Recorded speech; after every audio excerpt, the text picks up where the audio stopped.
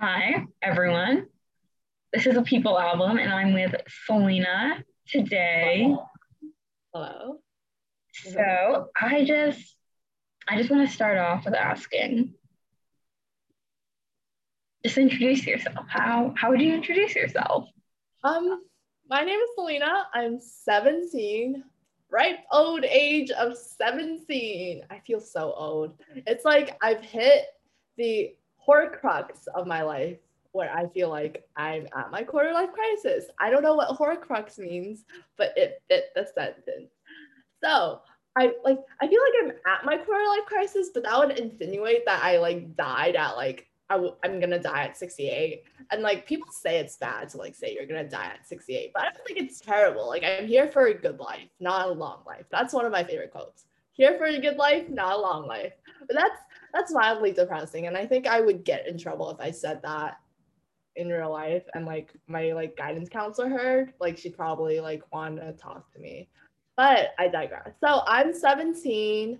What else is interesting about me? I don't know. I have a sister. My sister is my love of my life. Wait, that we're getting onto weird territory. She's I love her, but I don't like her like that, you know?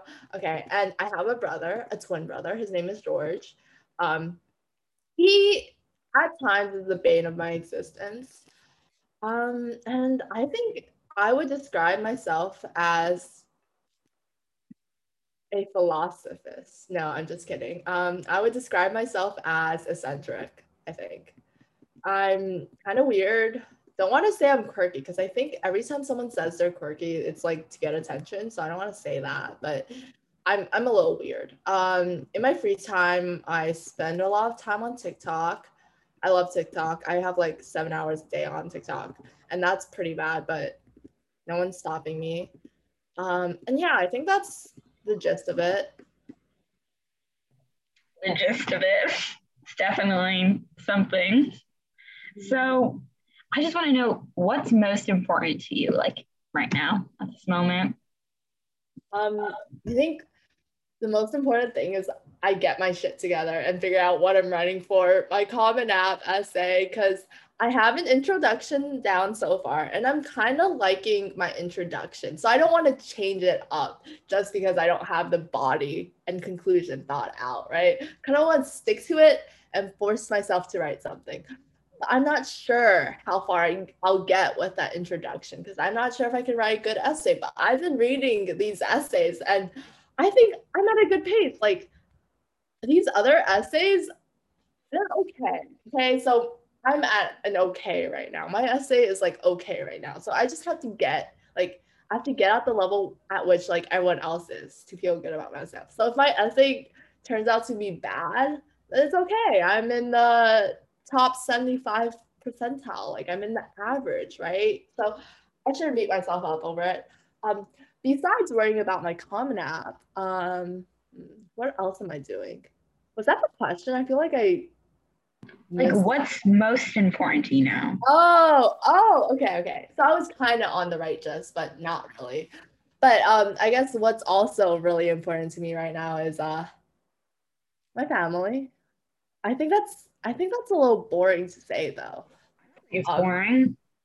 yeah, I think it's a Please little tell me boring. more about your family. I think everyone says like their family is important. But I think right now my family is definitely important. Like sometimes like if you ask me like and I just had a fight with my family, I'd probably say like they could burn in hell. That's actually I think that's sacrilegious and I'm being offensive right now. But I think like sometimes I'll be like loving my family and sometimes I'll be like why didn't I run away like 10 years ago and get like picked up in the foster care system? I think that's borderline offensive too. Wait, I'm gonna stop myself right there.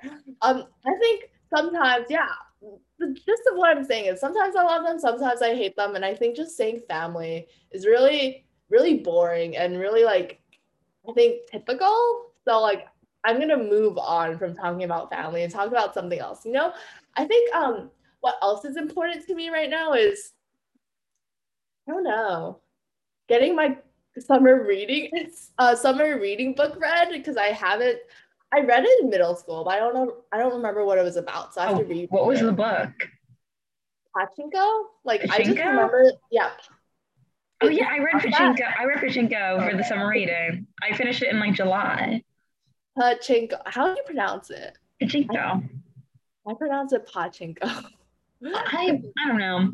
I think it's Pachinko. Not sure. I think it is pachinko. Okay. So I read it in middle school and I need to reread it. I just remember there was a lot of sex, cheating, and like working at a casino.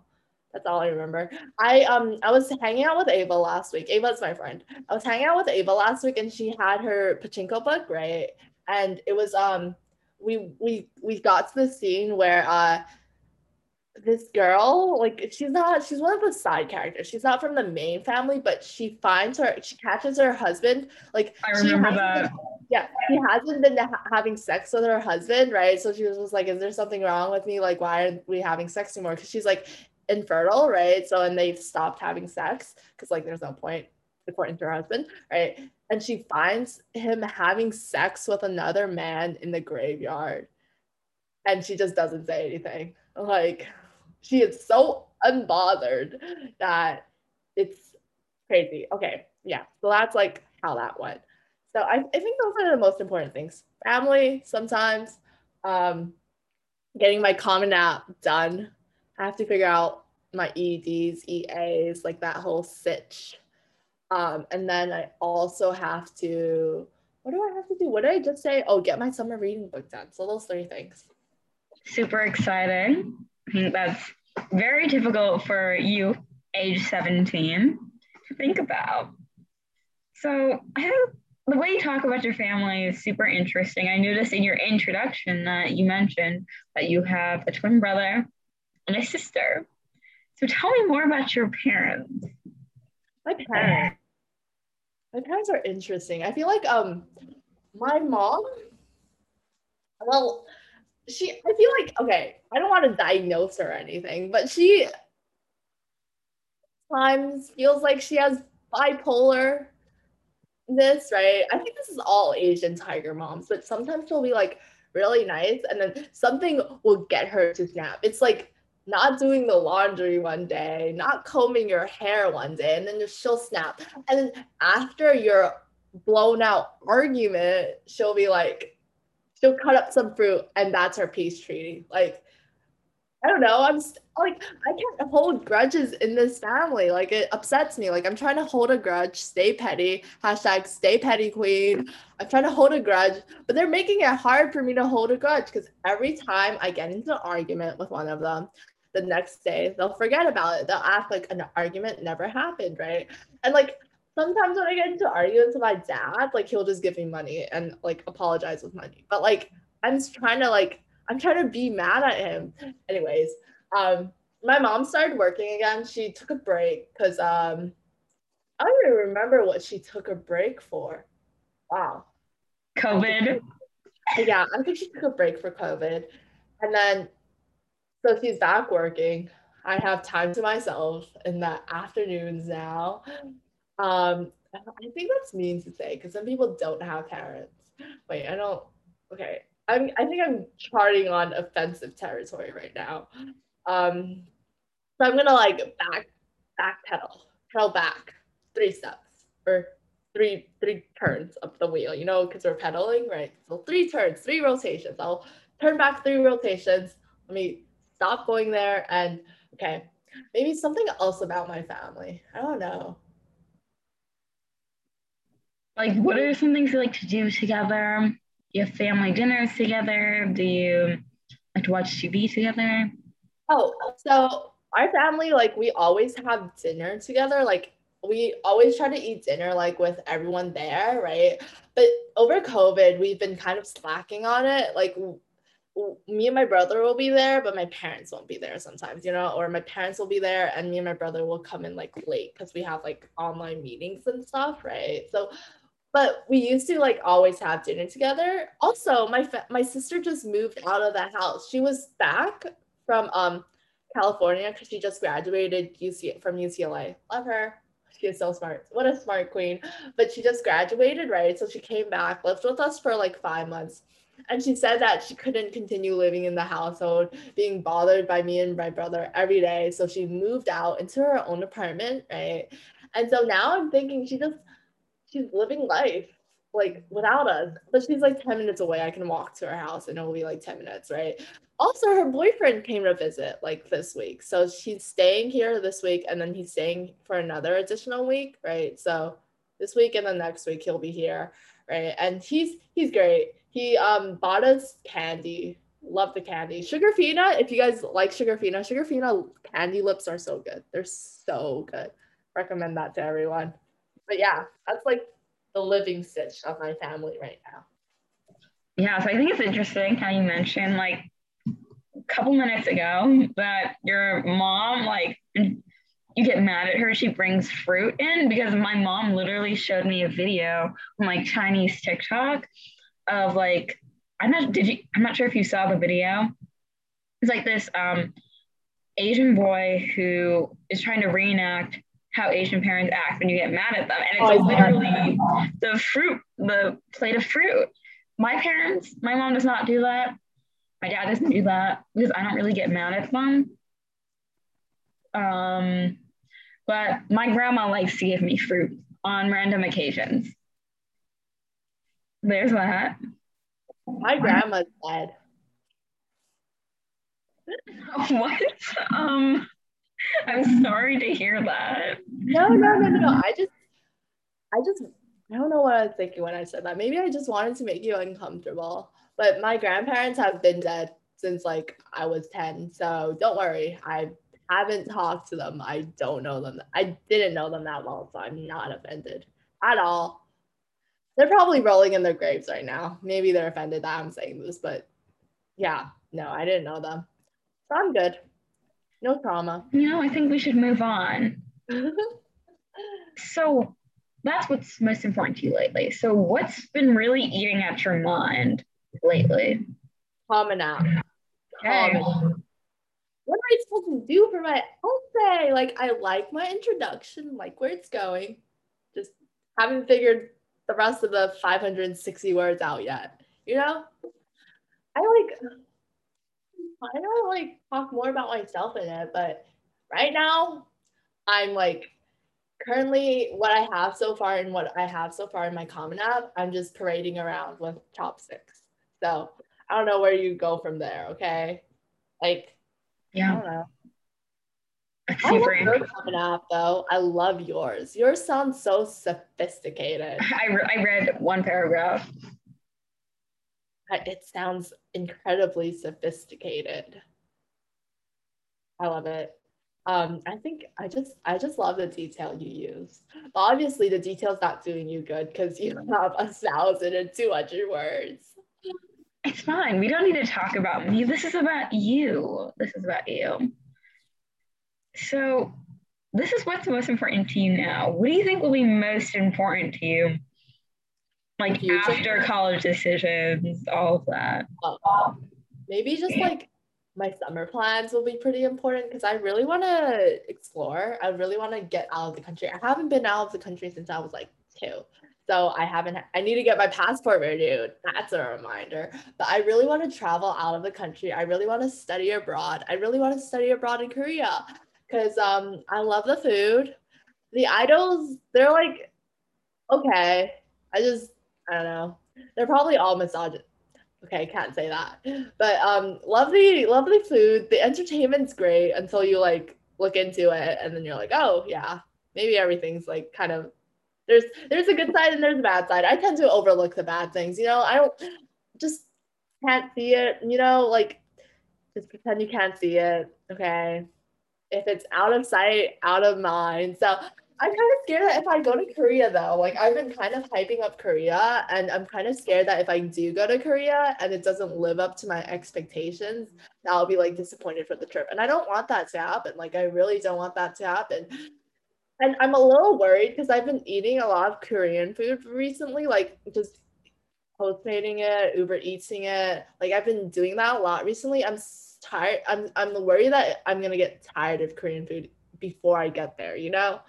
Also, can we talk about Korean food prices in New York? They're crazy. It's like $10 for a kimbap roll, and you could get that for like $2 in Korea, and it's just like why am I paying this much? There should just like, I wish I was in LA. If I was in LA, I went to LA to visit my sister like a few months ago, right? In LA, there's like Korean restaurants like every single block, and the prices are so good because they have it like a lot of like quantity, right? So it's like higher quantity, lower prices. So I wish I could like live in LA, but and again, LA has a lot of walking. Like you have to walk everywhere. Like I walked 20 minutes from my sister's apartment to get to like the nearest grocery store. Like it was crazy. It's all hills and it sucks. It sucks. I thought I was gonna have a heart attack on a hill. Okay, I can't say not really a heart attack. I thought I was gonna like plop.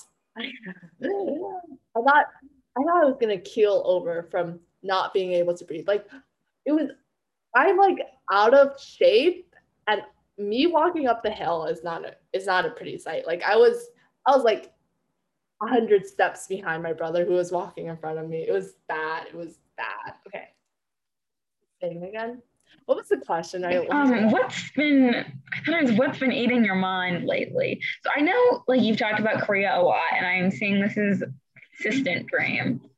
And when I was like researching schools and I heard about study abroad programs, the first thing I thought about was you in Korea. So it's an impact. So I know something exciting is happening next week. Oh, I'm having an event next week at our school. It's orientation. I'm kind of dreading it because I have to give a presentation. I really don't want to. I don't even know if I'll be handed the mic. I feel like they won't hand me the mic for the reason that I get off on tangents a lot and I just might not be responsible with a microphone. So I might not even be giving the presentation. But the bad thing also is that I have to show up there at like what 8 in the morning every day, and then we stay until like 3 because I don't know why you guys. It's basically school. It's basically school for 3 days, and when I can be writing my Common App essay, like I'm so screwed for Common App. But we have this event. It's super exciting because I haven't been back to school in a while. Looking forward to seeing all the freshmen and all the sophomores. I can't believe that they haven't been back to school since like 7th grade. That's crazy, isn't that? Yeah, so just for some context, you are the Big Sib director. So tell us more about being in that role and that experience. I did a lot more work when we were like first starting out as directors. Like I did like the brunt of the work like in June, Mayish, right? Now I'm kind of just chilling. Like everyone else is so like eager to write these essays and these like emails that I'm kind of just like vibing. All I have to do is read the email, make sure it makes sense, and I'll give the okay. So behind the scenes, there's like not much going on. Like we haven't even delved out. Like we haven't even dished out these slides yet for the Big Sip presentation, right? We have to do that soon because there's like 60 slides and we have to figure out who's saying what. So that's not going to be fun. Um, Other than that, I think like, everyone's chilling. Like I don't even know if any teachers will be there because I'm not sure if Cooper and Nasser are going to be there. From what I'm feeling, I don't think they're going to be there all the time, but hopefully they're not because we're going to bomb the presentation. Um, what else? I feel like my neck looks fat. I feel like I have a very fat neck. Okay, that I was that. guarantee you do not have a fat neck. It's Okay. gonna be okay. Okay. Other than that, I like. Oh my god, yeah, orientation's gonna be fun. Excited for that. Excited to see your face. Are you gonna? Do you have any questions for me about orientation while we're here? Um, I honestly have not read the email like through and through. I'm gonna eat it, not eat it. I'm gonna read it like the day of on the subway on the way there. So I know. Don't I have to be there like an hour early or Like 20, 30 minutes early. okay, 20, that's fine. Maybe my dad will drive me. So what has been the most exciting thing about this? The process. Yeah. Okay. It's The fine. process hasn't been terribly exciting. It's just a lot of work, a lot of stress on top of Common App. Like, I have to get my Common App essay done by the 3rd. So I can like send it out to this Tom guy so he can read it. Is it free? Yeah, free. So Okay. he told me how bad it is. So For that's the not, third? yeah, the 3rd. And you see how much I have. Is that, wait, the third? So September 3rd. is that like the deadline? Not the deadline for the Common App. It's just deadline for him to read it so he can give back feedback. That's really early.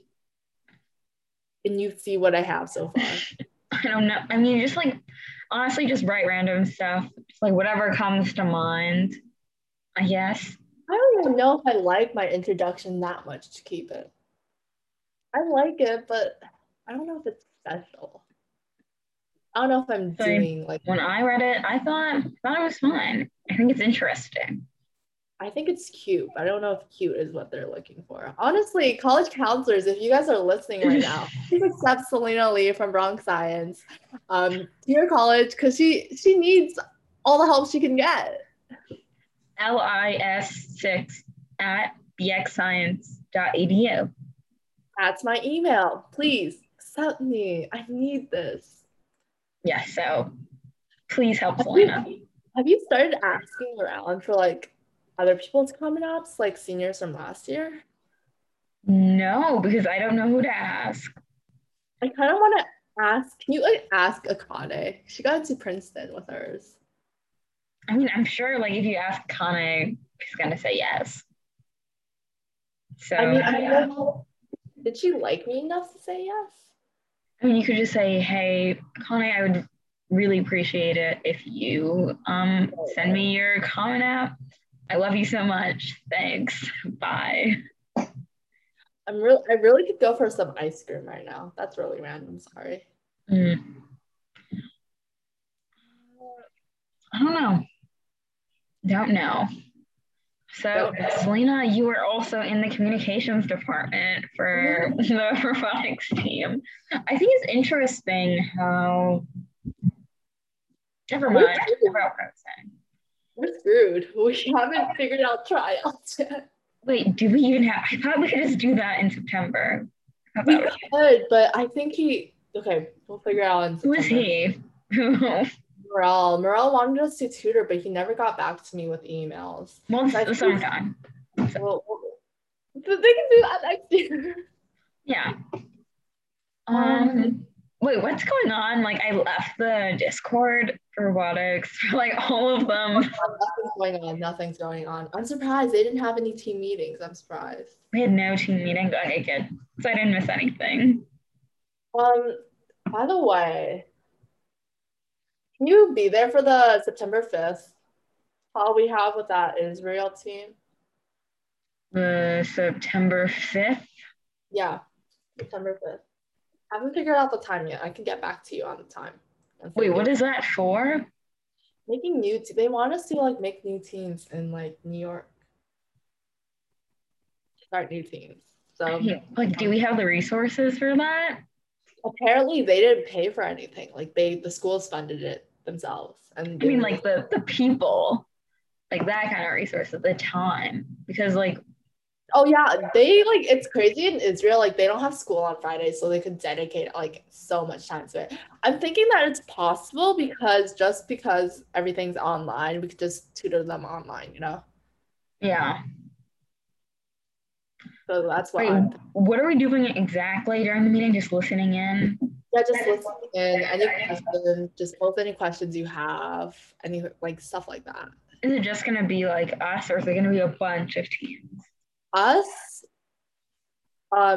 maidens, and then that's it. Wait, I thought you guys already had a meeting. We already had one. They want another one. Why do they want to? Is it the same information or? I don't know. They just want another one. I think they just want to check in. But the thing is, our school doesn't start until September 13th, so we're not really tuning. So we're literally going to tell them we did absolutely nothing from this meeting to that meeting. Yeah. Like I think that's what they want to hear. Or like, why else are we having a meeting? Okay, I mean, sure. I will join in. Okay, another question I want to know is what are your thoughts on labor? Labor? Yeah, like work. Like we're about to like go off into the workforce soon. At least supposedly that's what we're supposed to do. What are your thoughts?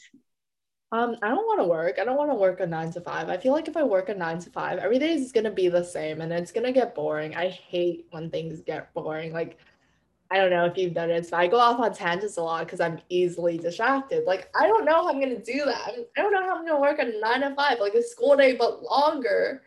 Um, every single day with no breaks in between. Well, I mean the lunch break because that'd be like that'd be human trafficking if like we didn't get any breaks, right? But I don't know how I'm supposed to work a 9 to 5. Like, I'm not ready for the real. Oh my God, my stuttering. I'm not ready for the real world just yet. Like, I don't want to pay taxes. I want to live off my parents. I want to like, I don't know.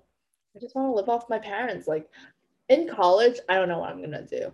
Like, honestly, like I'm kind of worried about my like eating habits in college because I'm a pretty picky eater, right? I'm afraid that the only thing I'll be willing to eat is cup noodles. Like, I can't cook anything else, right? And the only thing that'll taste good that I make is cup noodles. So my sister's worried that I'm just gonna eat cup noodles every single day. But I heard that if you eat cup noodles every single day, you'll lose weight eventually, because it's unhealthy to be eating the same thing over and over again. So maybe it's just a diet, maybe yeah. But hopefully I go to a college that has a good cafeteria. Like, I think all of the colleges I have on my college list have good cafeterias, so I'm okay as of right now. I Okay. don't remember the question. I don't remember The question, I don't remember the question either. Oh, thoughts on labor. Oh, thoughts on labor. I think you Child labor answered. sucks. Child labor sucks. Human trafficking sucks. But I don't think I can speak on that because I'm too insensitive. I feel like I don't know enough. I would say something really like, I would say something untrue, or I would say something so, what's it called? I don't know. I would just say something untrue. So, and I don't have any like facts to support any of this statements I'll make. So I can't really speak on labor. But Okay. work sucks. I'm like currently thinking of going into comp sci. I think I can Wow. maybe handle a 9 to 5 comp sci job, but I don't know if I can handle anything else. Like, I don't know if I would be able to handle like a job in finance 9 to 5. Like, I don't know how finance guys do it. They stare at numbers all day. Like, they probably were prepared for the pandemic because they already had blue light glasses. I have Yeah. blue light glasses. Oh, are you wearing them right now? Yes, these are my blue light glasses. Have they Like, helped? I don't know. They like when I first started wearing them, like the world just started looking really yellow, and I was so confused. And I realized it was my glasses. Oh, did you get them knowing they were blue light, or did you just get them? I knew that, but I didn't know it would change the color of the world. I've gotten pretty used to it. Like the wall just looks kind of yellow. So The more and more I read this essay, the girls, I don't want to say her name, I don't want to diss her, but I'm just thinking like that essay isn't great. Like, so my essay shouldn't be that bad, right? Because my essay might be at that level, right? And if that got into if that got her into college, then wow, they're going places. well, I feel like she applied to like a particular program, so like something else must have boosted her. Oh yeah. Oh, all the programs she applied to had like 10 subs, so that's probably it too. Yeah. And I noticed that you said you wanted to go into computer science. So I wanted to know your relationship with computer science, with science. It's like what's the role of science in your life? I don't know, science is everywhere. I don't know. I just took physics this year, did well on my AP. So now I know how things sort of work. I know that there's gravity. Wait, I always knew that there was gravity. I know that objects in a space will fall at the same rate because weight does not affect gravity. That's one of the fun facts I know now. What else do I know? I don't know a lot of things. I didn't like keep a lot of the things I learned in physics.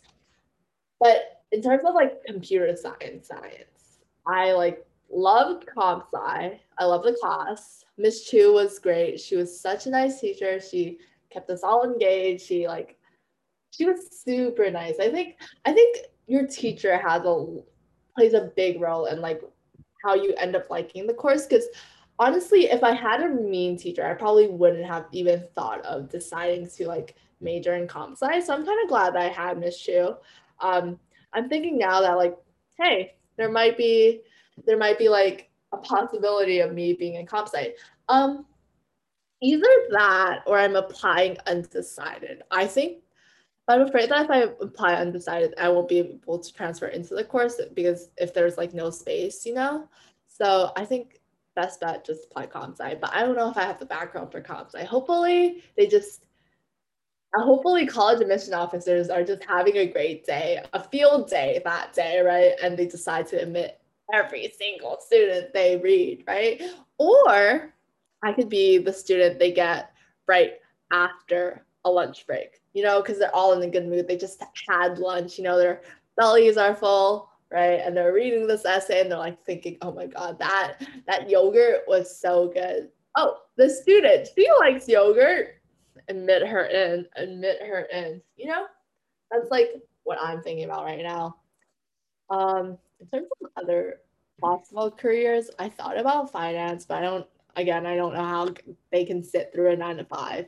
Also thought about communications, but I feel like communications, the major is so general that if you just like major in anything else, you'll get like that communication. Like I, I don't want to say this, but like I feel like a major in communications makes the same amount of difference as a minor in communications. Like you don't really need a major to like get that communications aspect down. That's just my 2 cents and like why I chose comp sci. Like comp sci is interesting. Okay. Because, yeah. I mean, I interviewed Jillian last week, yeah, exactly a week ago, and she also wants to major in comp sci. So I just wanted to know, like, what is it about computer science that really interests you? I think for one, I don't.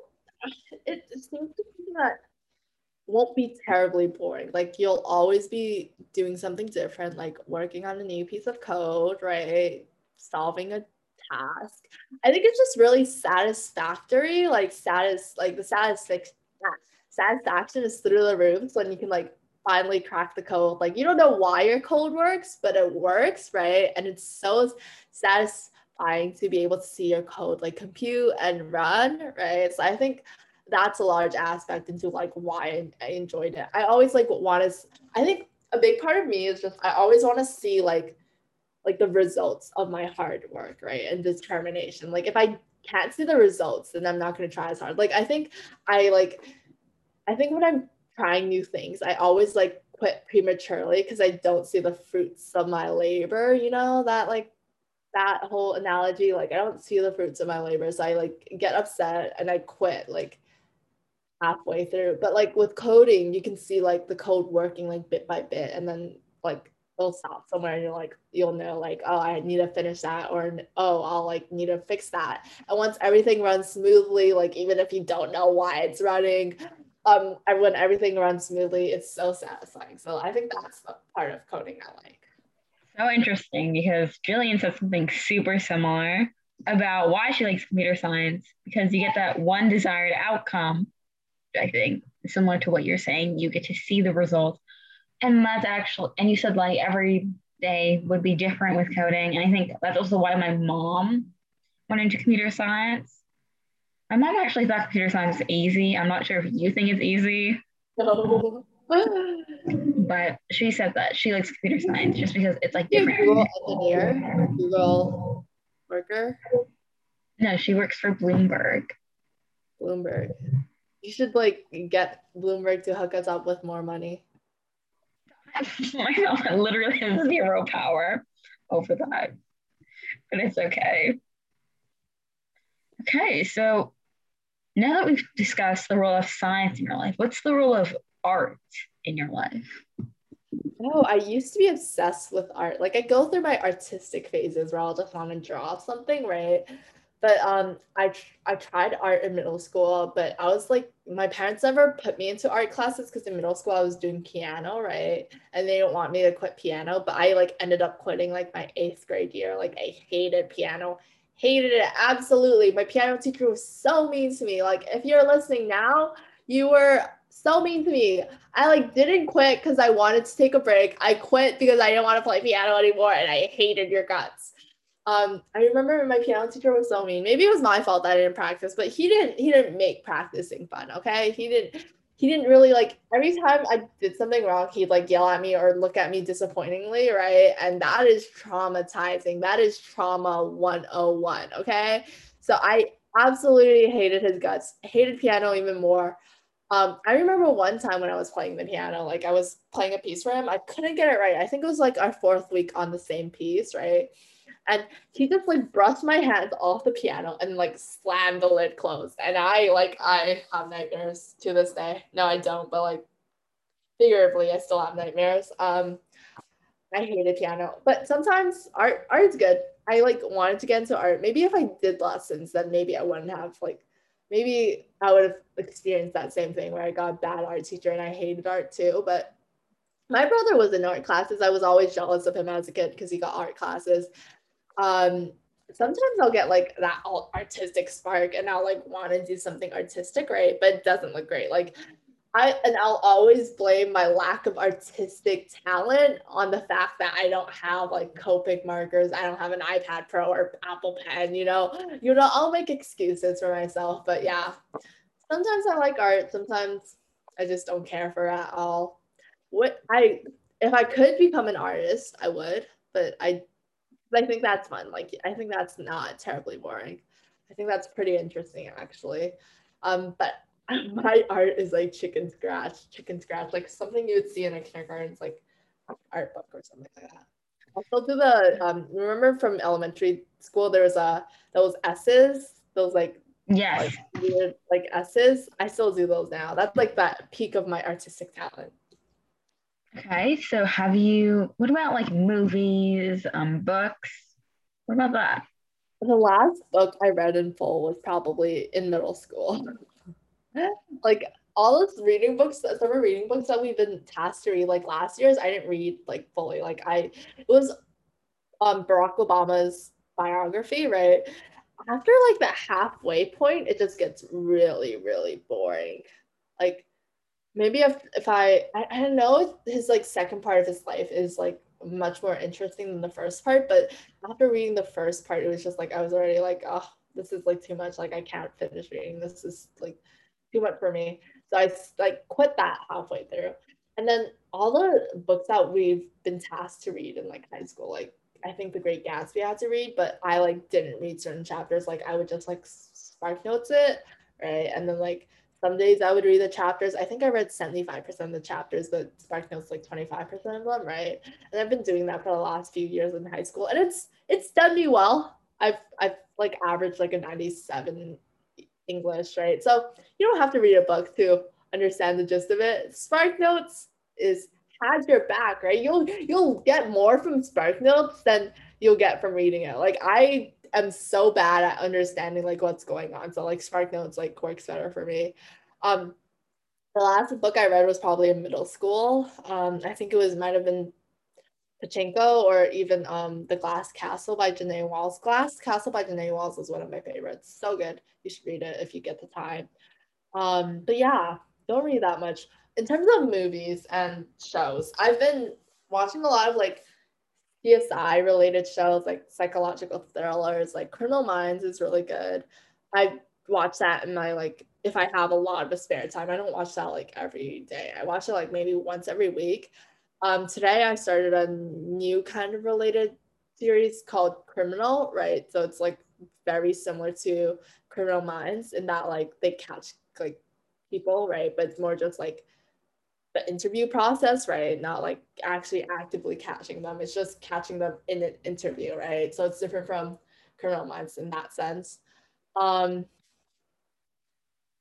Yeah, I think I also started a series on Amazon Prime called Psychic like last week. I don't know if it's called Psychic, but I think it might be called Psychic. It's called Psych Psych, Psych, with yes. the two people, the private investigator. Yeah, that one. Um, but I think more often than not, I'm watching Hell's Kitchen by Gordon Ramsay. Love Gordon Ramsay. Gordon Ramsay, if you're listening to this, I love you so much. Can I have an autograph, please? Um, love him. I've been watching a lot of his shows. I've in the first like half of vacation summer break, I was watching a lot of um not Hell's Kitchen, but his other show. Wait, let me search it up real quick. What are your thoughts on Dance Moms and Abby Lee Miller? Wasn't she arrested and then she like got back like last year and then she picked it up again? Like Yeah, I think. I think it's entertaining. I can see how it's like psychologically traumatizing. It's definitely psychologically traumatizing. All the moms there are crazy. Like they might be crazier than my mom. One of the stars in the show just like went onto TikTok and reacted to his part in Dance Moms. The kid who just like calmly puts on his AirPods like while listening to all the moms duke it out. Right, that kid. He was on TikTok. He was like the chillest person there. He was on he was reacting to his role in the show. Um yeah, I think like I don't watch Dance Moms a lot. Like Gordon Ramsay is my kind of vibe, not Abby Lee Miller. Oh, well, I've been watching Dance Moms a lot. I don't really like Abby, but like it's just it's so sad and so heartbreaking. But like the drama is so good. The drama is really good, and that's what I'm really here for. So, what is something that we in society just accept but you think should require more interrogation? What? What is something that we in society we just like accept it, we just pass by it, but you think should require more interrogation? Like, Cancel culture. Cancel culture. I feel like we cancel everyone nowadays. Like maybe it is deserved. Okay, like half the time it is deserved. Half the time it's like that happened like 20 years ago. Do they really need to be canceled for that? Like maybe this is like radical for me to say. Maybe this is like maybe I'm borderline like being offensive right now. I'm probably am being offensive right now, but I feel like there are things that we don't need to cancel people on. Like saying not even the N word, just a derogatory word like 10 years ago on Twitter or something and getting canceled for that. I know that Jenna Marbles got canceled like a year like in quarantine. She didn't really she got she left before she could feel the full weight of her cancellation, you know? She owned up to all her mistakes, which happened like 10 plus years ago. Um and she like just left YouTube and I don't know she should have left YouTube. Like she was a great like and she was like the least problematic person on YouTube. Um, Also, just the fact that like you cancel people and sometimes like it's not even like the full story. Like, there's this Disney star who's getting canceled for saying because someone edited the audio and like apparently like the audio had the N-word in it and it looked like she was saying the N-word. So she got canceled for that. But she like I don't know how reliable this is because like she did say the N-word in other videos, but she's not getting canceled for those videos. She's getting canceled for the altered video, right? So I don't know. I think people are too quick to hop onto the bandwagon. Like, I'd say give it a month. Like, give the person a month before you like figure out if this stuff is real, and then like cancel them. I know K-pop stars are getting canceled right now, like left and right, left, right, and center. They're getting canceled, full blown canceled. Like, it is so bad. Like, just wait it out. There was a thought I had earlier about cancellation that I can't remember right now. Like it just slipped my mind. Like there was something else I wanted to talk about, but it slipped my mind. So I don't know where I'm going with this now. I think I'm just going off into a tangent now. What else? What else? What was the question again? What is something that we in society just accept, but you think requires more interrogation? What would you think? Like, how would you answer the question? Because I'm not I sure. think our use of language, especially the one that I can think of most right now, I think like the way we use language in these, I don't know what they're called, like these idioms and these common phrases are more pernicious than we think. For example, I read this book called Goodbye to All That by Johnny Sun, and it's just like basically sort of vignette. It's like sort of fragments that he's written like during the pandemic, and he's reflecting on many things like growing houseplants, but also productivity and capitalism and all of that. And one of the sections that stood out to me was when he wrote about like he said he's trying to be more careful about his language use. So when we say things like I spent time to do this, I and like for the word spent is very so much ingrained in like capitalism and money, but like not every activity should be related to capitalism. Some things should be for the fun of it. But when we're saying we spend time to do it, it sounds like a transaction is happening, exchange of money is happening. And it doesn't have to be an exchange. We could just do things because we want to do them. And I really love that. Wait, but what word would you substitute spend with? For example, if I were to say, let's say I say I spent time to read this book. I could say I took time to read this book. Doesn't take also insinuate a transaction? No, because for example, if I like take something off of the ground, I'm not really there's no transaction between two people or something like that. Okay, but I think in the scenario that you like, I took time to do this. I took your money. Like, I think it take could also be a capitalist word. It's like spent implies that you gain something out of it, whereas took Implies like that you gain something out of it too. okay, let me rethink this. Okay, it made so much sense to me when I read it. I think it's just there's so many words that can be associated with capitalism if you wanted to make them associated with capitalism, right? If you like connected it, like try to connect it, you probably could. Like there's so many things I could connect with, like poverty, right? And I can make it connect, right? Does that mean like it's a bad thing that they do connect? Like it's just like, is it just I like mean, I guess understand? it's a little complicated, but the way that I see it is that it's just so strange how we okay, let me go back to the spend thing because okay, let me think. When you spend money on something, you give something in return for something else. Whereas if you took something, you don't have to, you're not expecting, well, you didn't have to give anything for that. But in like elementary school, we like learn the word spend, right? Before we learn like the second connotation. Like we learn the connotation spend, like, oh, did you guys like spend time with your families today? Like we don't learn like the money aspect or the capitalism aspect until later, like after like we learn it in the like connotation with family, right? So are we really like, is society really ingrained in capitalism, or are we just like trying to make dots connect when they don't really have to connect? I mean, I think our brains are operating differently. Like when I think about language, I think about, I guess some would say I overthink it. Would you say that? I think a little bit. I think this But this series is definitely overthinking. I I think this is personally, one of those like anti-capitalist like movements. Like I feel like languages, we think it's so small. Like I could say so many words in a minute, and to some people, even to me, it could mean absolutely nothing. But I think words carry so much weight. And I just like also try to stay away from expecting this transaction that I have to do something to gain something.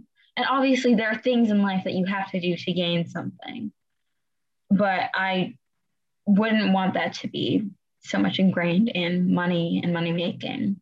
If you're actively trying to avoid like capitalist ideas, isn't it okay if you use the word spend, right? Because you're actively trying to avoid like having it like associate with capitalism. So why do you have to change the way you talk so other people know that you don't associate with capitalism? Because you already, in your own mind, you're like, okay, like I'm actively aware that this might be associated with capitalism and I'm not trying to have it be associated with capitalism. So why do you have to change the way you talk or the verbs you use so that other people like might not think you're associating spend with capitalism? It's not for other people, though. If other people pick up on it, although it is kind of minor, but I usually pay very heavily attention, pay so much attention to language as I do. Like when I say, "Oh, I spent $5 to get this candy bar," yeah, that I would use it in that context because that's when I think of spent, the primary definition is to spend money on something.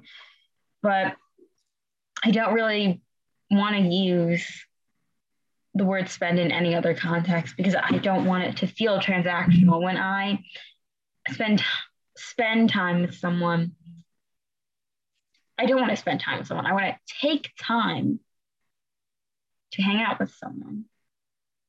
Like I'm taking time. I'm being almost like selfish, like to the system. The system tells us that we have to, like, there needs to be some sort of transaction happening. No, no, there does not. Maybe I'm not explaining it correctly. I kind of understand. Like you're being selfless and that you're taking your time to spend with someone instead of like hoping that they like looking for that transaction from them back. I kind of understand where you're going, but I think this is just something you do for yourself. Like you like being mindful or aware of like the words you use and their connotations, right? Won't have an impact on like other people's like word choice or other people's Okay. like. Can I just read out the section? I think it explains it so much more coherently than I am. And I just want to see your thoughts on it. It's called Unnatural Words. Once again, this is Goodbye Again by Johnny Sun. Unnatural Words. I've tried to become more attentive to the words that treat natural elements of ourselves as currency, paying attention, spending time, wasting energy. I've tried to catch myself whenever I use words and phrases like this. And when I do, I try to use other words, giving my attention, sharing my time, using my energy. And I have to go against this immediate split second resistance to using words that do not promise that I get something in return for spending myself on something. Even though I don't want to feel this way, even though I know this is a reaction learned from a culture of work and production and commodification, it still gives me a brief gut reaction of feeling ripped off. I get to talk about giving myself away without any promise of getting anything back. This language contributes to a belief that we are nothing more than human shaped machines mining our natural resources for value. But in some terrible trick, it also somehow comforts me to know that I have all sorts of currencies that naturally come for me that I can spend. And I hate that this is comforting in a way that simply knowing I have myself to give and to share is not.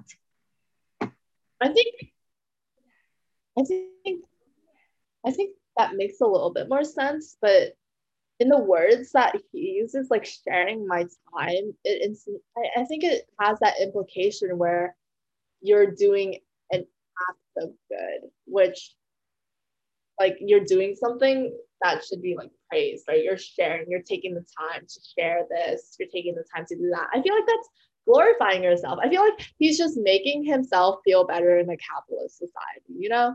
Like I'm sharing this, I'm taking the time to do this. Like it's it's it makes it seem like he is like he doesn't necessarily have to be doing that, right? It's just he wants to be doing it out of the goodness of his heart. I think it glorifies people. right? Just makes them, it's a feel good thing. It's a feel good thing. And I think it might. I get what you're saying, but you don't have to say you're sharing your time. You can just say you're using your time. Like, I mean, words, like, it's so much up to interpretation. I know this other book, On Earth We're Briefly Gorgeous by Ocean Vuong. I think I talked about it before. I love the title so much. I know. He also writes about something similarly, but in relation to toxic masculinity and the words that we use. I don't know where it is exactly. I could try to find it right now. It was really poignant when I read it. What are the words he says toxic masculinity? When he says like, oh, when people say something like, that poem killed me, or something like, you're killing it at your job. You're like, there is a violence that's associated with it in its language. And yes, we are exaggerating, but does that exaggeration, do we need to exaggerate, and do we need to involve violence in this? And he thinks that's what perpetuates a masculinity that is toxic. And we're praising people using language that, yeah. I can get by that a lot better than I can get by the other guy's thing. Okay. You know, I understand that a lot better, because I think we can, as a society, we can veer off that. But I think telling people that, like, telling people that certain words have, like, certain verbs have a connotation because they're associated with capitalism isn't, like, very, very effective, right? I don't think, well, I think that language is super powerful, and even if it doesn't affect anyone else, like in myself, I don't want to say I feel better by using it, but I feel like I feel more in control of all of society's problems if I can change my language use consciously, because I'm actively erasing, maybe you don't agree with this, but I'm actively erasing what society is telling me, and that it's bad.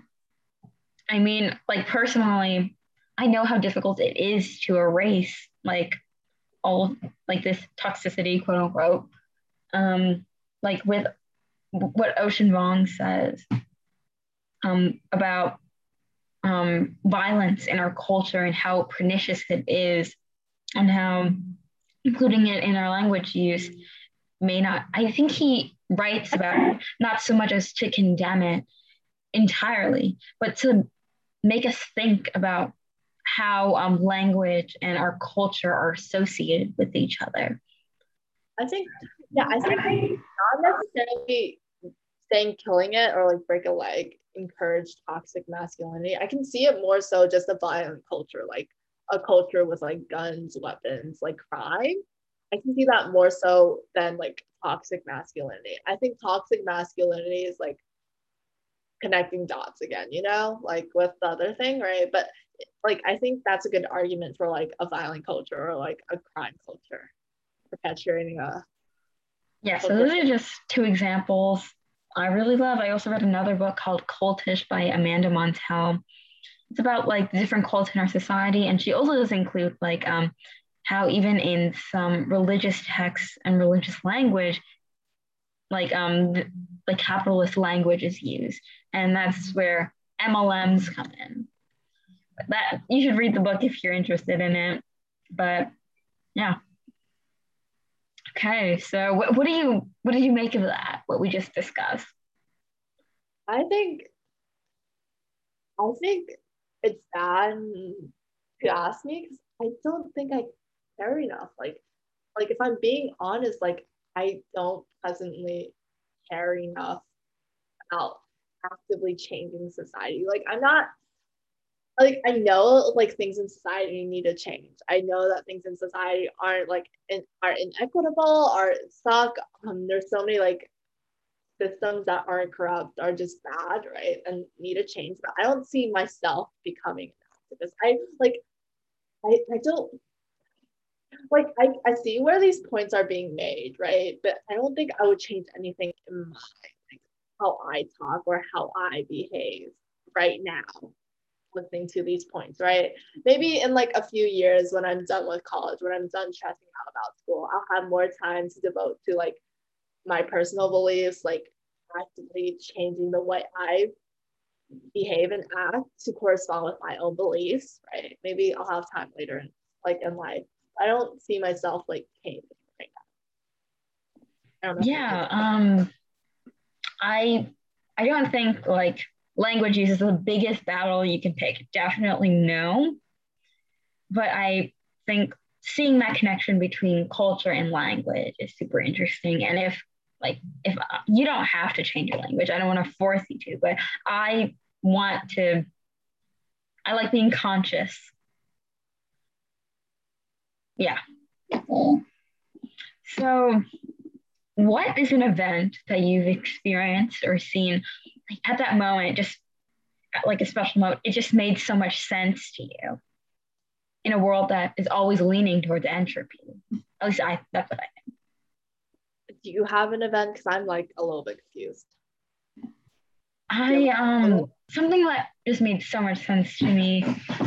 Not to bring up ocean drawing again, but like reading makes so much sense to me when I reread something over and over, and then I notice something new that makes so much sense to me. But this is something different. When I read the poem in Newport, I watched my father lay his cheek to a beach dolphin's wet back. I remember like coming into my room sobbing. I don't remember why I was, but I just like Robotic? No, I don't know why. I just came into my room and then I just like picked this poetry book up. Like maybe there's something in here that will save me. And I just remember reading that certain poem and hearing about this father's capability for so much tenderness, but so much violence. And like maybe that doesn't explain the entire world. Maybe that doesn't explain every single human being on this earth.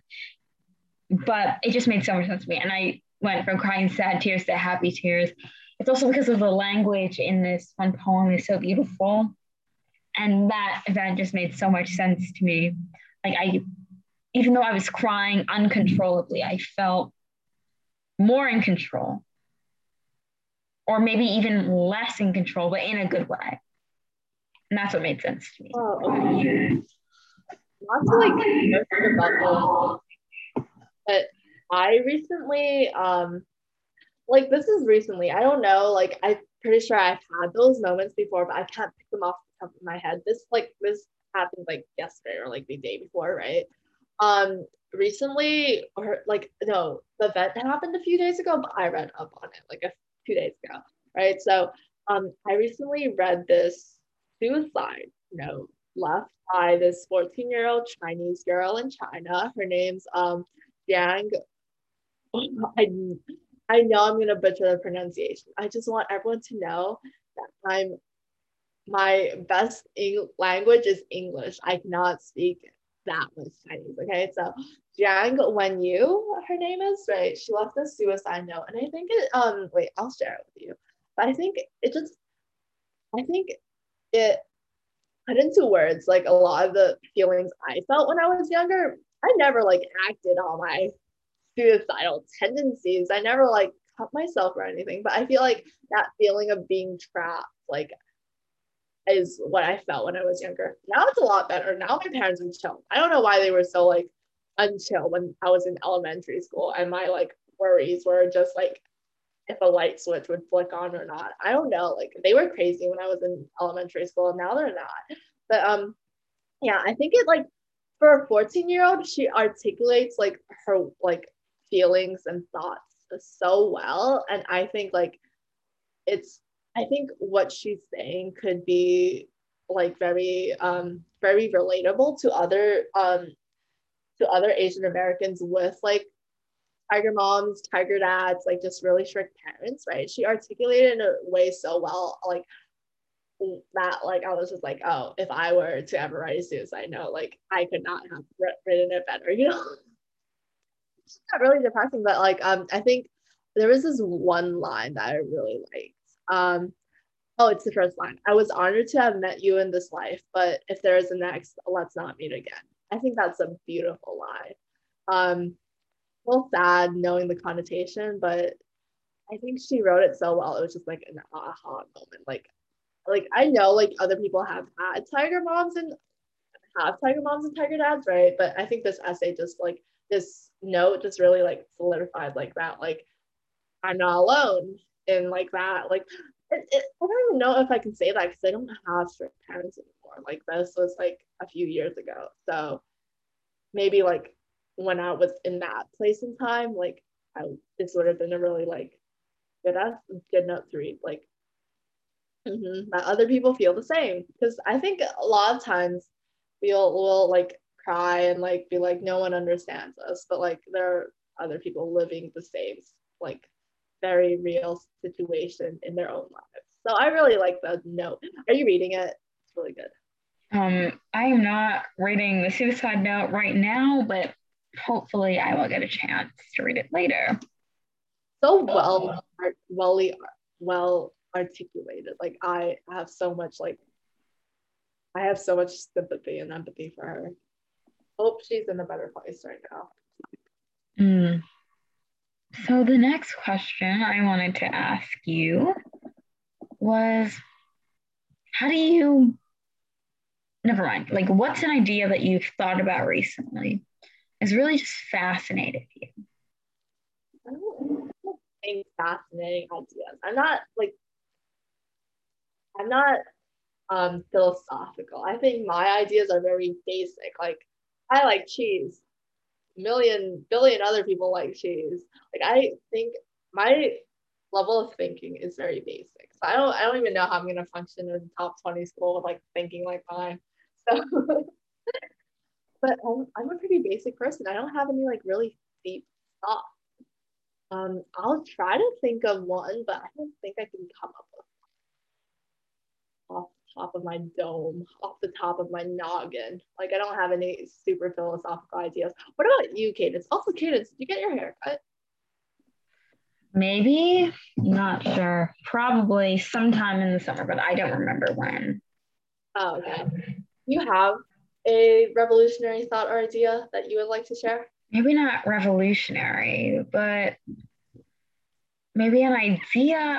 I've honestly just been thinking about time and productivity lately and the ideology of whiteness in our society a lot. That's what I've been thinking about.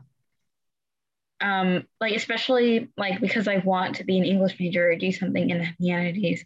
I've just been thinking about like looking through these course guides and just like remembering how just like white these books are. And of course, there are like certain classes that speak that each particular cultural types of literature.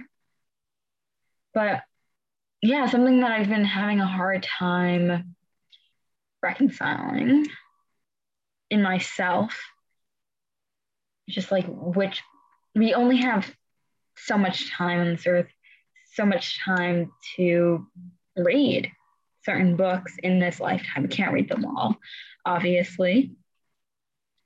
And I've just been thinking about, do I want to read this book written by this white author, which has been lauded by historians, by scholars, or do I want to read this other book, which is more diverse, as some would say? And I've also just been thinking about when like a tragedy happens to a certain group and a bunch of books get recommended. I just been thinking about how they're regarded as a teaching moment rather than something that is viewed as a work of art. Why should we view people's experiences as a teaching moment? Why don't we view people as people, dynamic human beings? Yeah, that's just been what I've been thinking about recently. Good thinking point. I think like I've definitely like thought about that. Like my sister is super into things like that. Like she's super into like social justice, right? And I feel like she's talked about this where she wants to like she's been trying to actively read from Asian American authors and trying to avoid like old white people. She read On Earth for Briefly Gorgeous. She I think she knows his name. She knows that he's critically acclaimed. She she's heard of him, but I don't know if she's read the book in full. She recognized the book and she knows that he's coming out with a book like this year, I think. Yeah, I know. Time is Mother. I'm super excited for that book. Um, like I think it's April something. Being released. So excited. That's when applications, the decisions are revealed. So I'm gonna need that. I'm gonna need that book. I don't know how like I don't know how I feel about implementing it in my own life because I don't like the idea of just reading a book just because of diversity, right? It makes it feel like fake or like forced, right? So I'm not actively seeking out like books to diversify my like um my reading, especially because I just don't read in general. But I think I'm trying to make like trying to make I'm trying to read more Asian American books. I think I've read a lot already. I think I really enjoyed Pachinko. Um also read Life of a Geisha, which was really good. Um and I think um The Glass Castle is by a white author, but she was like poor, right? She grew up extremely poor in that she skipped town like every month because her parents couldn't afford like to pay the bills, right? So I think my reading is sort of wait, but Life of a Geisha was written by a white guy, so I don't know how diverse I'm getting. So I don't know. When I think about reading diversely, obviously, um, I think we are pushed certain books that people think we should read. Like our English teacher is telling us, like, this book is good, this book is good, and it's by a white person. And I don't think we should, like, at least because, like, I'm interested in studying literature, I don't think we should immediately rule out all the books by white authors because they have been influential. And I think if you do want to make a change, you obviously don't have to read the books by white authors, but you could always analyze them and see the role that race has in it. You could try to see, just like try to look through it, look at the book through that lens. But also, I think this idea of diversifying your bookshelf, I mean, I get your sentiment that, oh, I feel like I'm only reading this book because I have to diversify my bookshelf. But I think there's also this idea that we are pushed certain books. And like I said, like before, being conscious, we need to be conscious about the books that we're reading. So, how I view when I'm reading these quote unquote diverse books, I don't I view it more as I want to I want to read it for the language. I want to read it for the ideas. I want to read it for all of that, for the full experience, rather than just reading it because I need to know about how life was like for this certain group of people at this certain time. It's more of viewing this entire book as a work of art and studying it for me. Okay, I definitely think that. I was gonna say something like I had a thought that I thought was good, but forgot it. Forgetting everything. I should probably just keep a pen and paper like at hand so I can write down these thoughts. Um, yeah, you might have to get back to me. Like I'm lost. Like I was gonna say something, but it just like escaped me as soon as I opened my own. Oh, I was okay. Now that we're like talking about coming up, colleges, like we're thinking about that. I saw this really cool quote, which was just I think it was like a TED Talk kind of situation where the woman was like, "Oh, like you don't have to accomplish anything when you're 20. You don't have to accomplish anything till you're 30. You don't have to accomplish anything till you're 40. Like heck, I didn't even start painting until I was 60, right?" And I think a lot of my life has been like really just comparing myself with others, right? And that like I feel like I'm never doing enough, right? And just like listening to that quote, like just taking a deep breath, like figuring out, okay, I might not like accomplish anything significant until like I'm 50, but I shouldn't like tear myself down just because I haven't accomplished it yet. Like Picasso's paintings never sold until he was dead, right? So I should just treat like every day as a learning experience and not like I have to stop like constantly comparing myself to Sky Lamb. Yeah, That's so specific. Sky Lamb is so nice.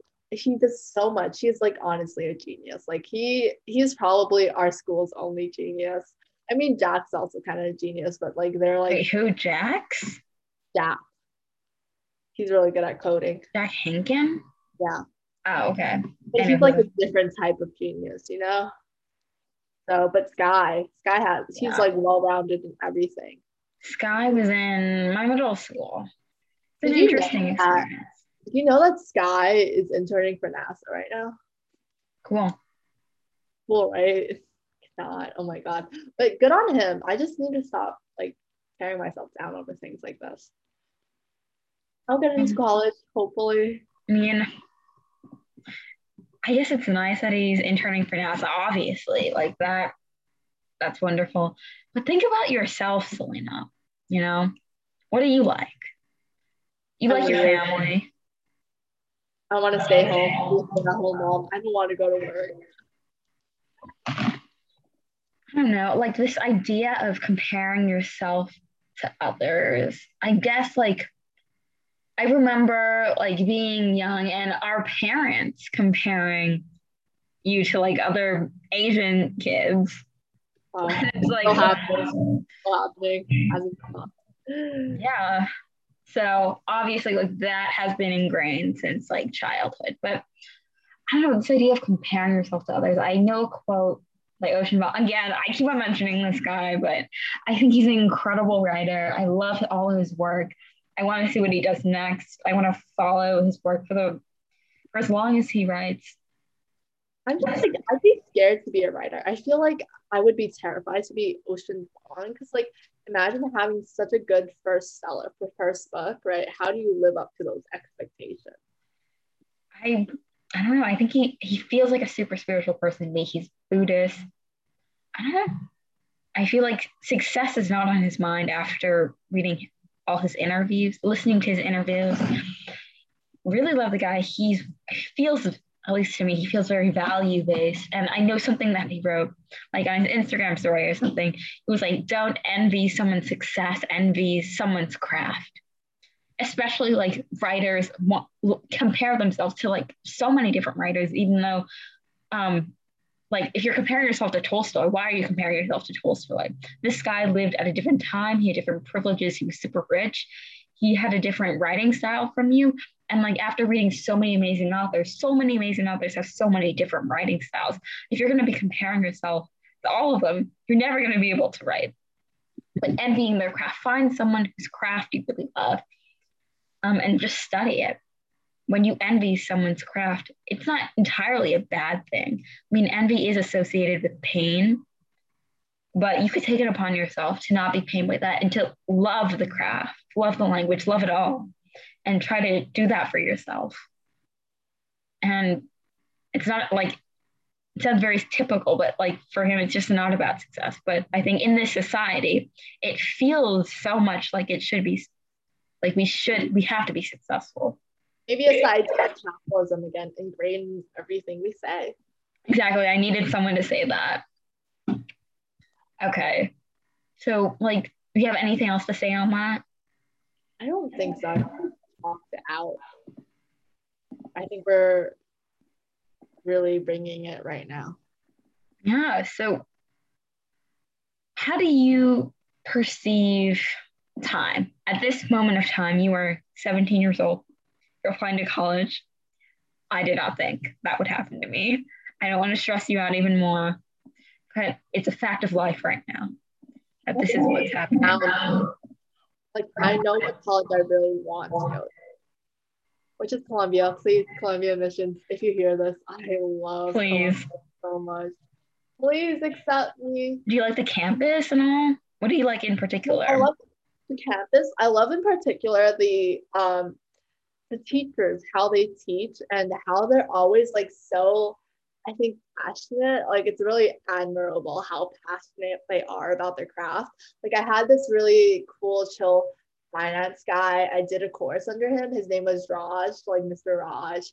And he was so passionate about what he did. He always stayed behind like an hour after the class ended for office hours if anyone had a question. So, and this was all during his like free time, like during like off work hours, right? He didn't have to do anything. And like they always like encourage like work ethic. They always encourage you to write any emails, ask questions. I think the environment in the classroom is really nice. Just how they always emphasize questions and I think diversity even because I think a lot of teachers, a lot of the Columbia teachers, I did 3 courses so far, right? They were just immersion programs. All three of my teachers were super like big on diversity. I know my blockchain teacher brought in like females, like specifically females, just for that like inclusion of females in STEM. He wanted to really solidify that, like, oh yeah, like females are up and coming in STEM. My finance teacher had brought in like a guest speaker too, and then my programming and C teacher, he really just I think encouraged like the females students to participate a lot more. And it was, I love the environment. They were all so nice. They were like old, like they weren't old, but they were like very like grandpa like, you know, I don't know how to explain it. They're super inviting. Yeah. I don't know. I don't remember what the question was though. Oh yeah, I think the question was, how do you perceive time? I was, wait, how do I get from how you perceive time to that? Okay. How do I perceive time? I think time is so weird in that like some things like you'll have so much fun doing something and then time will go by so fast, right? But when you're doing something you absolutely hate, it's just like it goes by so slowly. And I wish it could be reversed because I'm trying to like live out the moments I enjoy and like I'm trying to like rush by like my homework, all these assignments, my Common App. Like, and it's weird because like I feel like in the moment you feel like time is just a social construct, but then like in a few years' time you'll be like, oh my god, time passed by so fast. Like I didn't even feel that. Like 10 years ago, I was like, college was not, it was like, I thought about it, but like, I didn't ever think I was ever going to make it to applications. Like, I don't, it feels a little bit surreal having to go through applications right now. So, yeah, I think time's weird. Time is one of the weirdest things. Yeah, I think you have a lot. I think everything you say is really smart. What do you think about time? honestly, I'm still thinking about time. I'm waiting for Oshman to release that book so I can develop some coherent thoughts right now. But like the way I still want more time to think about time. Everyone wants more time. I think most people want more time. Time is money. Yeah, Also currency. capitalism. Yeah. How I perceive time. Time is a strange thing, obviously. And I think of our perception of time has been so warped. Um, like there is this super imposition of where we should be at a certain point in our lives. And if we can get ahead of that, if you can go to college, if you can go to Harvard at age 12, you won. You won the time lottery. You won the lottery of life. But yeah, just there are certain checkpoints that we need to meet, certain points in our lives. 17 years old, 16 years old, you need to be applying for college. And that's scary. Also, this idea that an idea I've also been thinking about frequently is like I know Taylor Swift says it a lot in her songs. Like, I think time can heal most anything. That's a lyric from Fearless. Like, I know time can heal most anything. Also, like her Reputation era. to her lover era just shows like how time has progressed and like how she's able to get better. But I think there's this idea that with time we will get better. And I feel like that's just not an idea uh, I super agree with. I think that narrative is just too perfect. I think Taylor Swift is an idealist. She's never really like she's kind of a little bit naive, and she's never like her friend group is very like very like a very just White and safe. skinny. Yeah, it's a safe space. It's white and skinny, and then you have Selena Gomez in there. Sorry, Selena. I thought they were besties. I think they were besties. I It think might they have are. been. I don't know. Um, so yeah, I'm honestly still thinking about time. I'm thinking about time constantly.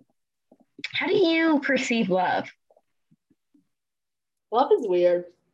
I feel like I say I love you to like a lot of people, right? I feel like no, I don't say I love you to a lot of people because I don't have any friends, but I feel like to everyone I'm close with, like I would say I love you too, right? I'd say I love you to you. I feel like I use I love you interchangeably with I like you, and that's probably bad. Like I've never really like I've never had that aha moment, like I'm in love. You know, I've never had that like really distinct moment where I was like, wait, is this love?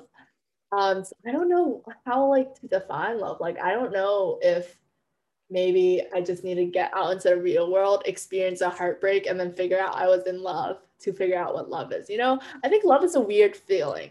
I think with your family, you don't feel love a lot because I feel like you're with your family all the time. You can't be constantly feeling love, you know, like you don't know. Like, I think since you're in love with your family, I feel like since you feel love around your family all the time, you don't really feel love. I don't know if that makes sense because, like, it's just a normal continuing feeling, right? You feel this all the time. It's just like, is there like really something special? Like, I think with my family, I don't know if I could define like why I love them or like how I love them or how I know I love them, right? But I feel like with like an outside party, I like would be able to answer those questions pretty easily or like be able to tell if I'm in love pretty easily, right? I don't know. I feel like I just went into like I feel like um I feel like I contradicted myself a lot in that statement. I don't know. Love is weird. Who is someone you feel is who you know is radically different from you? And what do you have in common besides blood and being a human? I think I'm radically different from my sister. I feel like my sister's a lot more, she definitely thinks before she speaks. She's very calculated. She knows what she likes and she is very hardworking. She'll like work hard to get what she wants, right? I, on the other hand, I'm a little like lost. Like I feel like I'm perpetually lost. Like I never know what I want. I think a lot of my college, like a lot of my college lists like came from her. Like she was like helping me figure it out, right? And I don't know if that's great either. But I feel like my sister's just very clear-headed. I'm just a little bit off the charts, like maybe too ADHD. Um, I feel like I just I haven't like found what I'm truly passionate about yet. Like I enjoy comp sci, but I'm not sure if I'm quite passionate about it yet. I know she's really passionate about specifically Asian American studies, and she plans on majoring in like dual majoring, right? She's dual majored in Asian American studies and political science, and she plans to continue that Asian American studies in her graduate school and even in law, right? So she's like found her passion. I haven't quite found my passion. And unlike me, she's very like soft, not I wouldn't say soft spoken, but she's very mature, like in how she speaks and what she does. And I'm complete opposite. Maybe it's younger sibling syndrome, you know, like just being the younger sibling, I haven't been tasked with that many responsibilities. Like my sister has so many family responsibilities. I'm just kind of like there hanging off her shoulder. I think also she's super yeah, I think she's just a lot more clear-headed than me. And she is really passionate and like social justice, which I think I'm too much of a realist, and that like I don't see change happening like in the immediate future if I just reposted a picture or like followed the news. Like I don't see like myself making a change in the near future, so I don't like I'm not politically active because I don't see like my participation affecting or impacting anything, right? But she I think she's super passionate about her activism, and she like continually makes like adjustments to her own living like style and her own like she constantly like does like things. I don't know, she's just more politically and socially aware and active than I am, and I think that might be due in part to my realistic, maybe pessimistic tendencies, I think. So, what's something you have in common besides blood and the fact that you're a human? That's a good question. I think we love each other. I think love crosses a Besides lot of love. boundaries. Oh, besides love, we have a twin brother. I have a brother. I have a twin Besides your brother. brother, besides your mother and your father, even like personality wise. I think we've had a lot of similar experiences. Like I think being female in an Asian household has a lot of implications, and I think we've shared a lot of like lived experiences, especially like with my parents, um, that like make it easier to relate to each other. Because I don't think my brother relates to my sister as well as I do. Because I know how it feels like to be constantly compared to other kids, right? My sister was also constantly compared to other kids. I know how it feels like to be like, I don't know, told to behave and act a certain way because it's like my mom used to get on me for like sitting a certain way all the time because she was like, that's not very ladylike of you. And my sister's gone through a very similar thing. She's also like, my mom and dad rely on me and my sister a lot more than they do my brother. Like they'll just ask us to do more stuff than my brother. My brother's like freeloading, honestly. Um, yeah, I think just because we're both like we've shared like similar experiences, we know how each other feel. I think I think it just makes conversations a lot easier because we have something to talk about, right? It makes it a lot easier to empathize with each other, right? So yeah, I think there's that. Other than that, I have no idea. We're not that similar in terms of personality. If you could acquire any skill, supernatural or otherwise, immediately, right now, what would it be? Telepathy. I think I don't think before I speak, right? And I'm always like, if I just knew what other people were thinking or how other people reacted to the things I'd say, I would I would be more aware, socially aware. You know, like I mess up a lot. And I feel like if I just knew what other people were thinking, I could just avoid that mess up like 1,000 times quicker than just having to deal with like the mess up afterwards, cleaning it up and then like mending the relationship. I think if I could just like know what other people were thinking or even how they were feeling, like their emotions at that point in time, I'd be like cool as a cucumber. Okay. Okay. So what was my question? Oh my god, I was just looking at it. What is something, anything really, that you feel that you've connected with? Like in your past, right now, I 3 hours think ago? I think maybe I'm beating a dead horse, but I think I've really connected with my sister over the past like 2 years. Like I prior to like her leaving for college or like just prior to her being in college in general, I like never really understood her and like why she reacted a certain way or like why she had a certain relationship with my parents. Like I never really understood her until I was like in high school, until I was older, right? And I think I've recently really just connected with her and we have a really good relationship now. I think 4 years ago, we kind of like hated each other. I kind of thought she was over dramatic, right?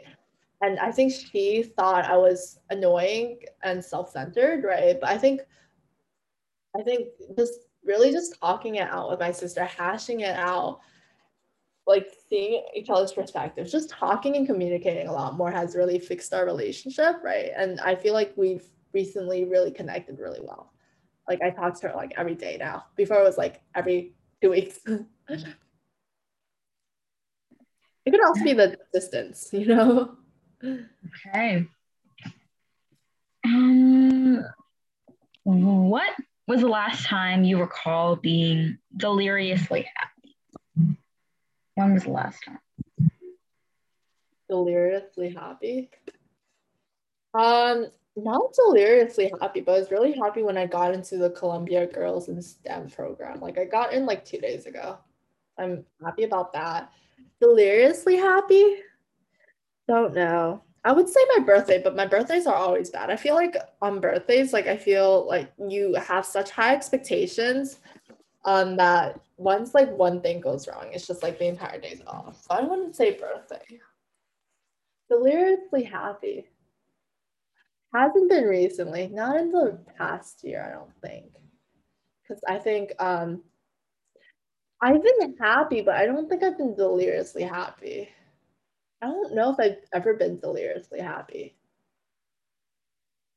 I feel like I feel like my moods are either I don't really have radical moods. Like you know how like in a survey you'll be like asked if you just like absolutely strongly hate something, strongly agree, strongly disagree.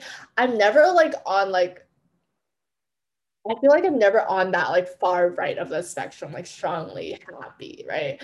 I've like had like I think it's a lot easier being really upset than really happy, right? Because I think it's kind of like the color white, right?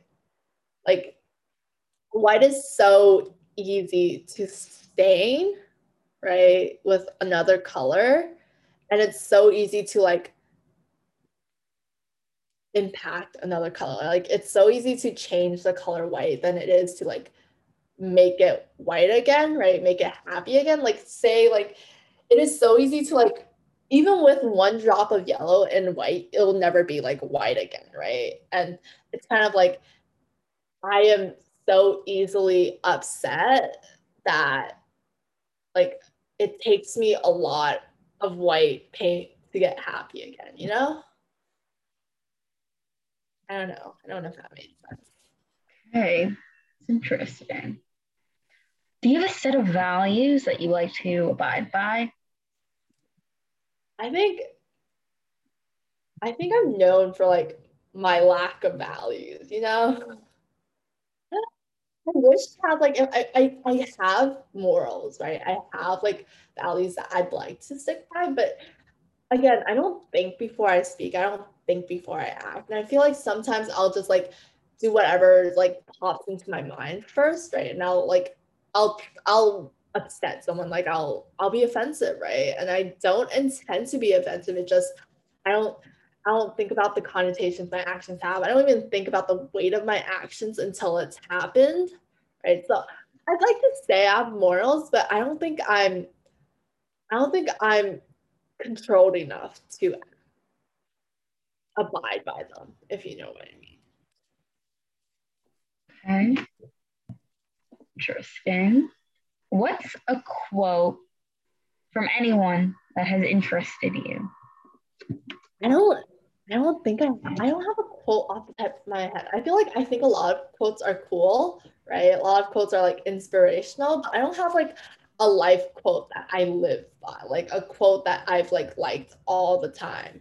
Um maybe I there's this one quote that's been like very prominent. Like I think there's this one quote I've like known since like I don't know, middle school. And I think it keeps popping up in my life, but I don't know if it like it's radical or anything. It's just hard work beats talent when talent doesn't work hard, right?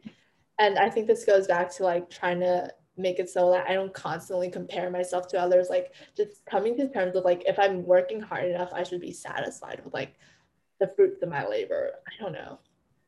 What's a quote you abide by? Because I think you have like such interesting like reads. Like you read such interesting books.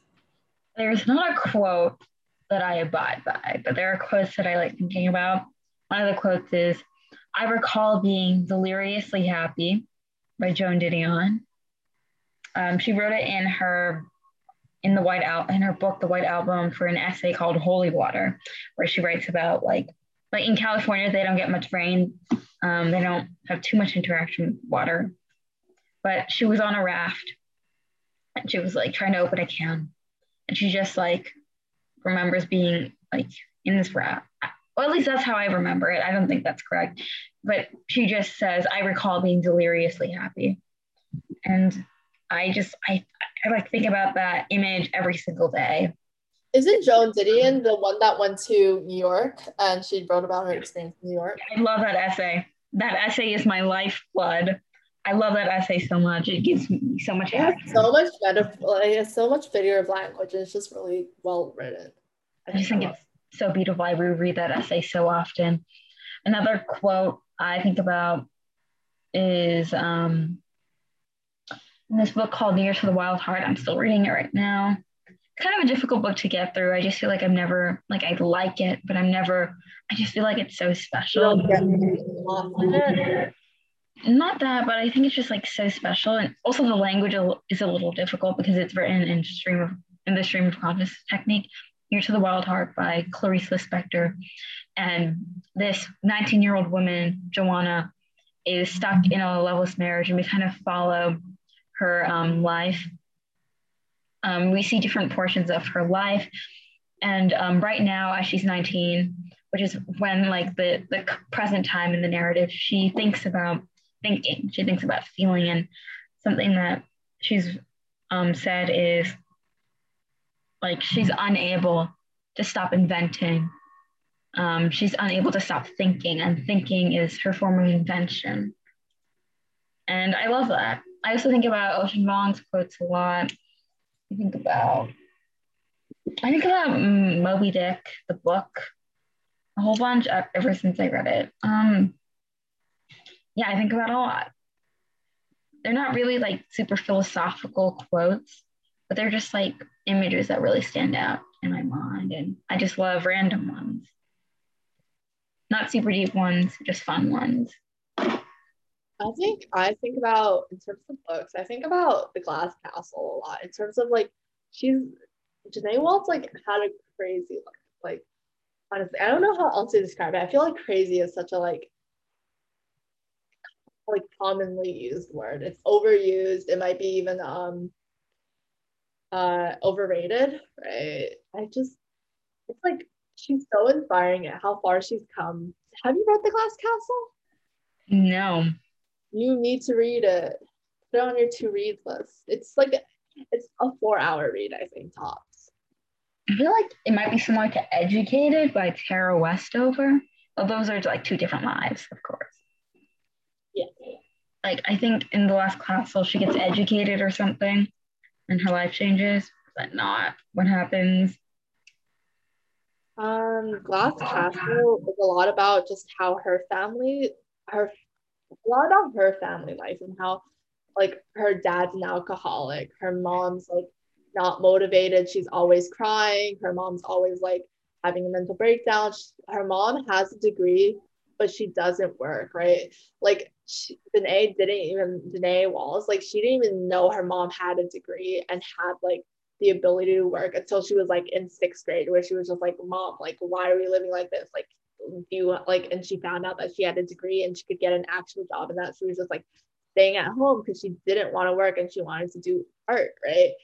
And it was just like a life where she's just never had much, right? And it was just always like her parents on the run. And I think there's this recurring theme or more motif of her dad just told her he would build her a glass castle when she was older. And he would always tell her like, oh yeah, we're running from like, we're like in search of a new adventure. I don't know what he said exactly, but he always told her the reason why they were like leaving a certain place was because like FBI are onto us, when no, it was just debt collectors onto them, and they wanted like the money, right? And they have to like skedaddle. They use the word skedaddle a lot, right? And It's just like super well written book, super like it makes you rethink your life, I think. But then it's also bad because then I'm also comparing myself to her. Like I think I don't know. It's a great read. It's a great read. I think you should. Okay, we're coming down to the last questions. Do you think you've grown as a person in any sense? I haven't grown a whole lot. I feel like my personality hasn't changed. If anything, I'm just a little bit louder because I think as child I didn't talk a lot. I think I was a really insecure as a child, but now I'm like kind of more comfortable talking out loud when I shouldn't be because I don't think before I talk. But I'm a lot more comfortable with like just talking about whatever's on my mind with like new people. Like it'll take me like 30 minutes to warm up to like strangers, but I'll be able to talk with them. I feel like in like elementary school, I was like deathly afraid of like getting judged and like being bullied.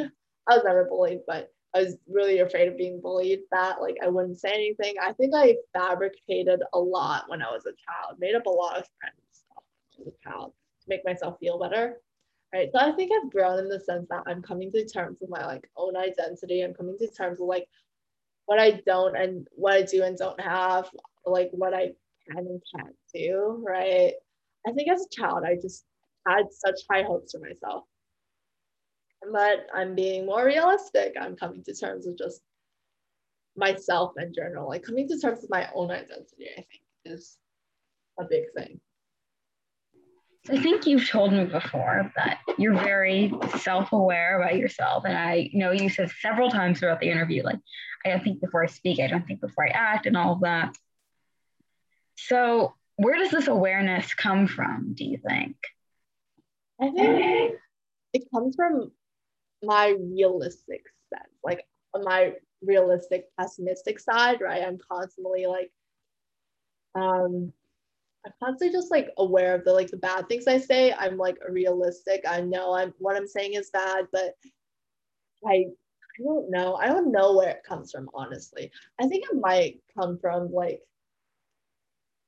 insecurity. I think it might be embedded in insecurity in that like I try to find fault in everything I do, kind of a little bit.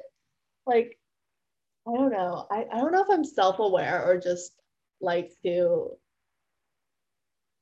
just like to pull at myself, you know? I don't know. Okay. And what is a message that you would want projected to the world? Project it to the world. Korean food is really good. Other than that, I think time is just I don't know. You should listen to Adventure Time song. I think it's like time is wait, let me find the song name. Um, it's called Together Again. Oh, you and I will always be back then. You and I. Okay, what is this song called? Time Adventure in Adventure Time, right? So I think it's just yeah, like I think just live life in the present. Don't worry about your future so much. I think I need to learn that too because I worry a lot about my future when I haven't even applied to college yet. Like I should be worrying about my common app, not about what am I going to be eating in 20 years? Am I going to be eating oatmeal or am I going to be eating avocado on toast? You know, I think, I don't know. I think just, I don't know, find yourself, figure out what you want to do, preferably as soon as possible because you're getting old. Okay. Thank you so much for joining me on this podcast. Any last words? Korean food is really good. I guess I've never had kimbap. Kimbap is to die for. What else? Sugar lips, super good. Um, what else? Oh, Colombia, please, please, please accept me. Love you. Everyone is praying for you right now. Thank you so much. I'm going to stop recording.